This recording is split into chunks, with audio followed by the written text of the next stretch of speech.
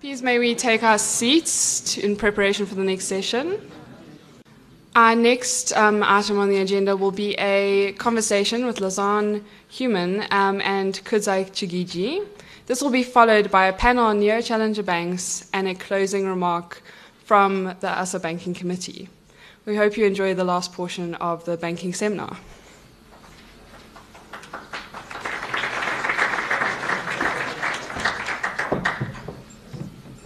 Okay, so some of you will recognize our guest here.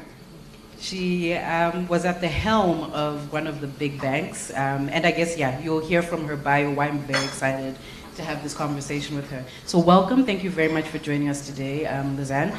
And let me just read you her bio. Lezanne has an MSc cum laude in Applied Mathematics from the University of Stellenbosch and an MBA cum laude from the University of Witwatersrand. She has had a varied and colorful career to date, from working as an industrial engineer in a factory on the Cape Flats to developing international methodologies for a large consulting firm in America and conducting training in Europe. Her experience spans both the digital as well as the bricks and mortar worlds. She was involved in the first e-commerce bubble 20 years ago, as well as in the subsequent move towards an ever-increasing digital world. She has an extensive experience in the turnaround of businesses, as well as in the building of successful businesses from small startups. Lezanne has started her career in financial services by consulting to several large banks in South Africa. She then joined the First Rand Group, where she managed large banking teams as the CEO of various companies and business units within First Rand. During her tenure at First Rand, she directly drove large turnarounds, which had a direct impact on the bottom line and future direction of the bank. She is currently actively involved as a co-founder and executive director in building a new app-only bank, that which you will know as Bank Zero. I think only if you're living under a rock, you would not have heard of Bank Zero. So thank you once again for joining us today. So I've just got a few questions for you. Okay, but before you ask, yes. I'm in a digital bank, but I don't know how to work this. We don't switch and I'll figure it out. Thank you. Great. Let's hope I can figure it out. Okay, you just need some elbow grease, it seems. Okay, so what initially sparked the idea of creating a neobank? Okay, so we and I as well really wanted to continue focusing on innovation, but innovation at a very fast pace and in a very cost-efficient way. So, as you heard, I come from a bank that is known for its innovation and its entrepreneurship, and a lot of my co-founders come from that same bank as well. So there was nothing wrong with innovation happening there, but when you are in a big organization, you can only move at a certain pace.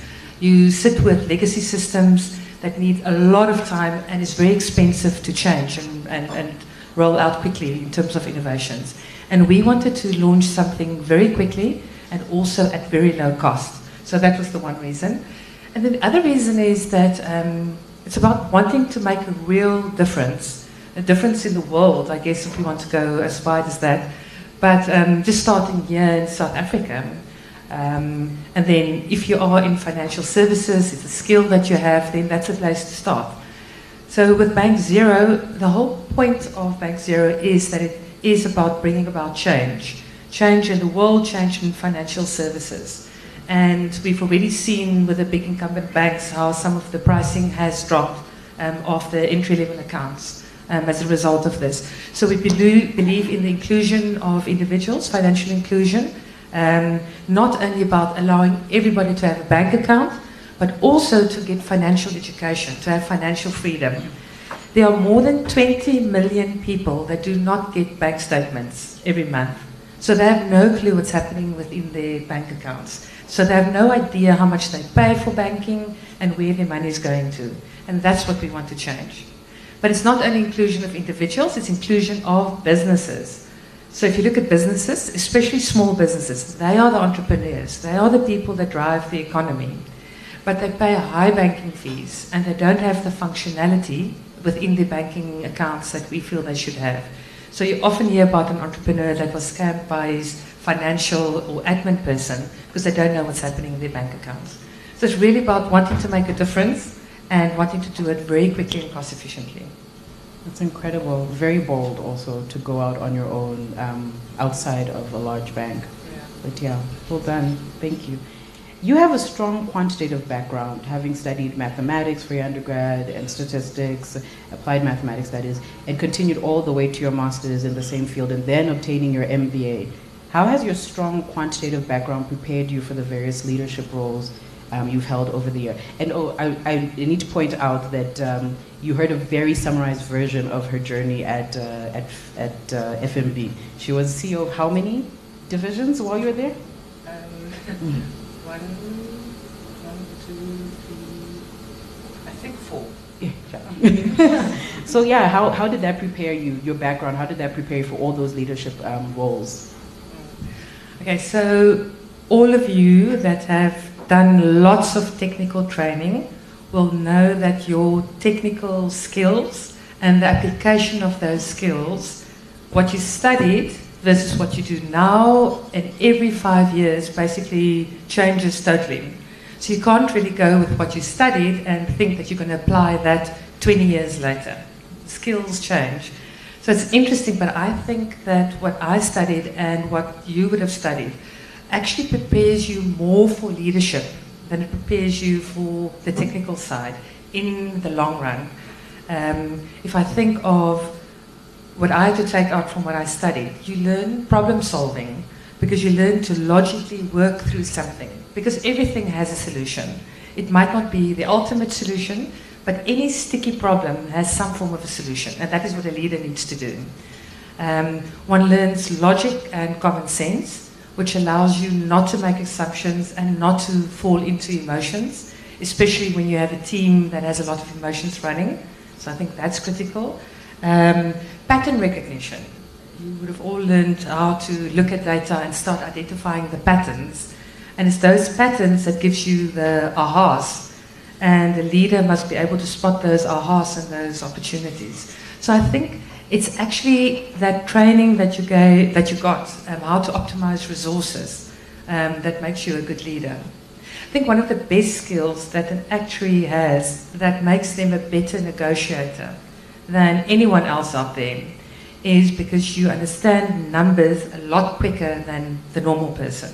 And I found that as well with me. So especially when you walk into negotiation and you have your numbers on the table, the other person has their numbers on the table, and then you veer off in a totally different direction. If you can very quickly make that calculation in your head and know where to extrapolate to, you can win the negotiation very quickly. So I think it really prepares you for leadership. But I think you need to decide if you want to be a leader, because leader sounds very fabulous.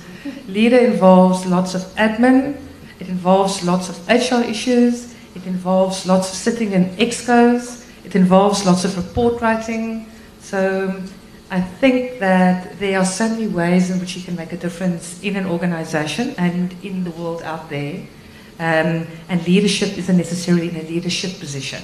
It's by spotting those opportunities and going for it and making that difference. So I think that segues quite nicely into the next question. So I think what I've heard from a lot of young people in the profession is that they feel that they have these strong skills and that they could add value in other parts of the organization or further up the value chain, but feel that they're just not connecting or they don't know how to show the value that they can deliver. And so how do you think young, strong quant employees, not just actuaries, but within banks, I guess, such as actuaries in this room, can better position themselves to be able to move into more strategic leadership positions, or even just, not just the positions, but to provide value at a strategic leadership level? What are we doing wrong? Hands up, who of you have had to present to a board or an exco or the management team of your business unit, and you walked out of there and you said, I'm so frustrated because I did this big piece of valuable work, and they all sat there nodding. It went like this over their head, their eyes glazed over, and they didn't at all get what I wanted to say, and they just didn't approve what I wanted to do. Have you had that experience? Lots of nodding. I see lots of nodding heads. That's a conversation I've had so often with actuaries in my businesses as well. So I think the role of an actuary is not only to create a model when you're required to do that, not only to wait for the results that pop out, but to keep on asking way beyond what you were tasked to do, so what? What does this mean? And can't I go deeper? And so what, why? And then not only to get to that final so what, but to communicate it. So in other words, speak to, and I'm now talking to the more junior people here in the audience, obviously there are lots of very senior people here. Speak to your superiors about what you've seen and communicate that with them. And not only communicate it with them, but make it really practical and applicable and interesting. So Richard Feynman is one of my favorite all-time scientists that lived. And he, for example, wouldn't say the dinosaur was 9 meters tall. He would say the dinosaur was 3 stories high. So it's immediately just practical, and you can see immediately in your head what that dinosaur looks like. So I think that's a big thing, is to get to the bottom of a solution, of a problem, and to really make it practical and interesting. Okay, well that's, yeah. And sorry, and then obviously numbers enough are not enough on their own. It's about EQ as well. You Definitely. do need the EQ. Definitely. I guess we all know that actuaries are notorious for not always exercising their EQ. I believe we have it, but we don't make enough effort to exercise it as much as we could. So, I mean, if you look at your career and the various positions you held, and, you know, we've spoken about your more technical skills, but how do you feel that your career and your various roles prepared you to found Bank Zero?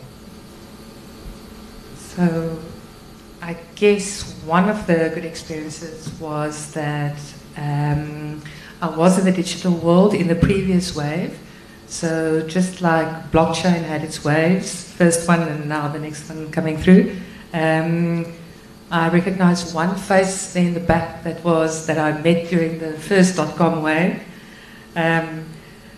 So then it was all about digital and going digital. I don't know who else of you were involved in the first .com wave in the late 90s, early 2000s. But at that point, every business wrote .com behind them, and they wrote the E in front, and then they produced a website that had brochureware on it, and then they tried to do e-commerce, and the logistics never worked, and the payment gateways never worked, and then it all crashed. And the banks all had the internet banking systems, and they didn't work properly. But we learned so much from that. So when we went from the first .com wave, and I jumped then into FirstRand, and seeing how we took a bricks and mortar world and slowly made it more and more and more digital to the digital bank that it is now, and seeing all the other banks where it happened as well. I think that helped me a lot. I think what helps a lot is having been inside a big business, then running big businesses, but within the safety net, very, very, very happy to have had that, the safety net of managing those big businesses with a big dad that was looking after you. And then finally being able to do your own business. I think you learn respect. The business world is hard. To have a successful business, to have a successful bank is incredibly hard work over many, many years. So it's respect, it's discipline of good management principles. And I guess it's learning not to be an arsehole. Because I think very often, apologies for the term, but I think very often an entrepreneur can say, oh, I'm going to change the world, because everybody out there just don't know how businesses work, and they just do not understand what the industry is about. And I'm going to change it because I have this new view. And until you've been inside a business, you know how hard it is to run a business. I think that is critical. I think what also helped was having been in consulting, where you have all these great conceptual ideas and you tell people what to do, and then you jump over the fence onto the other side and you're inside a business, and then you realize it's a lot more easy to have an idea than to implement an idea. But the consulting world taught me to think conceptually and to think bigger picture, but then the business world told me, helped me understand how to implement it. Wow, that's an incredible combination. Oh yes, I think it wasn't very clear. She's an ex-Deloitte consultant as well. So, and I think let's jump into the actual business. So Bank Zero, you've got several co-founders. What is the balance of strengths like with your fellow co-founders? I mean, some of them, you know, we've heard a lot about them, we know them, and we now know your profile. do you have any personal advice as well, aside from that, for those who are looking to start a company with someone else? So 2 parts of the question: the balance of strengths that you're seeing that the different co-founders have brought, and then based on your experience, any advice for the entrepreneurs who are coming out of the banking space. And oh yes, by the way, it's not just actuaries today. We've got a lot of people who are working in fintechs and asset management space, the investment space in the room. Okay. So all us co-founders have, I think we share the same passion for making a difference in the world, but we are fundamentally different. So most of you will know Michael. He is like the Michael Jordan's rock star of Twitter, so unless you are not on Twitter. Michael is this inspirational person. He is clever, he can connect dots, he spots opportunities. When you talk to him, you just know that there's something good that's going to happen. So it's lovely when he walks into a room and we have a conversation, because he will bring thoughts from philosophy to what's happening in China at the moment in payments, through to what's happening within retail in America, into the same conversation. So it's great to have him on the team. Then we have Yatin, who's our CEO, and he is an unbelievable banking innovator. So at least once a week, he would walk into our office and he would come up with this idea that came into his head at 2 o'clock in the morning, and then he would spend the whole night working on it and then bring it to us in the morning. And what's interesting about his ideas is that they're incredibly simple, simple solution to a very complex problem. So when we launch and you look at our app, you're going to find it incredibly simple, almost to the point of, is this it? But it's the specific functionality in there, the problems that it solves, where the secret lies. So a story. So we're sitting at the Reserve Bank and we're now training how the settlement systems of the Reserve Bank works. So that's the level that we're getting involved. So we're all reading up specs and we're writing specs, and I'm not allowed to code, but we have our coders. And we're sitting there in the meeting and we're now getting trained on the system. So we have our CIO and he's asking all the technical questions. And how does the system connect to that system? And then what is this message MT103 that gets sent? And all those questions. Our CFO is much more on the financial side. And she's asking questions about the GL. So by the way, the holy grail of any bank is if you can integrate your GL with your transactional system, with your data warehouse in one seamless process, so that there's always, that balancing always happens. That's the holy grail, and it doesn't happen. So she's asking all these questions to make sure that we have this integration. I'm sitting there and I'm figuring out, so I'm trying to connect the dots. So how does this system work with the PASA or the EFT systems, and with what we want to do in the app? And I've read about something in terms of what the neobanks in the UK are doing that I want to bring in. Yatin is sitting there and he is just going, whoa, but the system does this, and that means we can actually save more costs by using this, and we can make revenue here. He's spotting all those opportunities. And at the same time, Michael is tweeting us, and Michael is saying he just had lunch with this company, and they have this great idea, and he thinks he wants to introduce us because there's a partnership opportunity, and that's how it went. So that's a typical day in Bank Zero, how we would operate in totally different aspects, but we all bring it together. Your second question was? So I guess based on your experience now as an entrepreneur in this space, I guess a very big entrepreneur, any advice for the people who have started their own businesses, looking to start their own businesses, about what do you look for in your partners? How do you manage those relationships? I think it's a big thing to consider and that people don't spend enough time thinking about. So do you have any advice on that? So I think you start making the connections that lead to your co-founders long before you know that you do. I think it is in the way that you work and operate. It is in the credibility that you build up over time. It is in what you observe in colleagues and people that you work with, that people get to know you and they know what you can do and what value you can add. So by the time that either you start up your own business or somebody else starts up a business, they know, or you know, who you want to speak to bring into that business. Networking obviously helps. It helps to have the right networks, but without credibility, it means nothing. So that's critical. What's also important is that you trust your founders, your co-founders, your partners, absolutely fundamentally. It's a very vulnerable space to be in because you walk in and you need to tackle a challenge, a problem, and you have to say, I actually don't know what to do here. And you need to know that the person on the other side is not going to abuse you for that, but you're going to work together in finding a solution. So that's critical. You also need to have people being totally committed, skin in the game.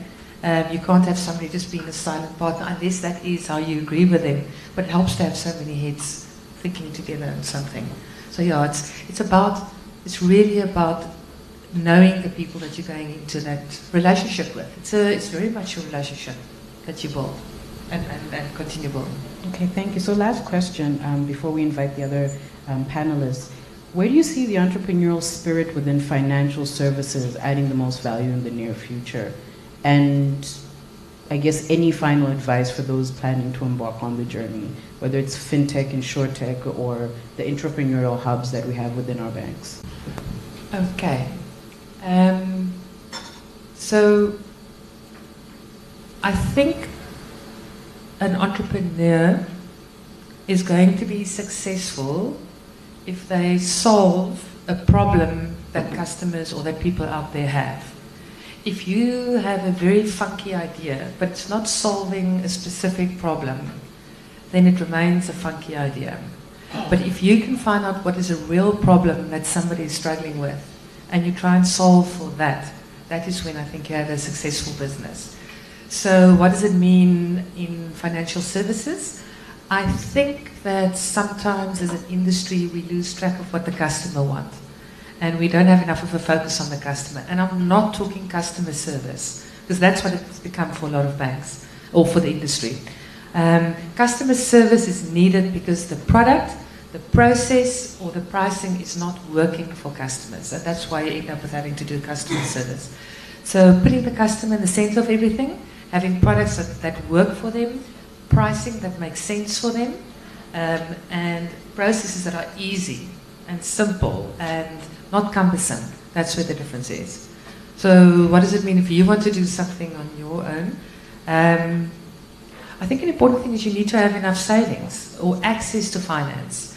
A business takes a lot of money. Whatever you think it would take in your financial plan, you have to double and triple it, and then it might still not be enough. And you don't want to spend your energy on figuring out where your money is going to come from.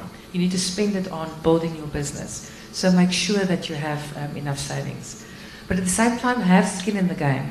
So for example, at Bank Zero, none of us as co-founders draw a salary, and we put all our own funding in there. So you are totally committed. It's not like you feel that, that problem doesn't need to be solved, it's okay. We really have to make it work.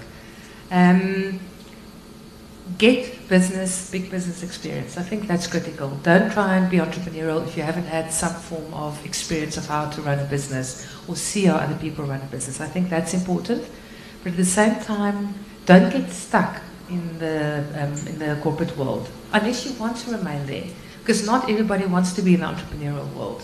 It's a scary world, and I've seen that entrepreneurship is often the hold-all term for people that are entrepreneurs and people that just cannot operate in the business world because they don't like reporting into anybody. And that's not always the reason for being an entrepreneur. So if you want to be an entrepreneur, don't get stuck in the fat salary check for too long, because it is a lovely salary check. Ask me, that doesn't get one at the moment. Don't get stuck in the corporate perks. Jump out when you still can, but make sure that you have enough savings. So I think it's you need to understand where's your unique niche. And it can be in the corporate world as an entrepreneur, it can be out there, but just know what the values that you can add. Fantastic. Thank you very much. Quite value adding, I think, in a different perspective, a different kind of conversation than we're used to having in these spaces.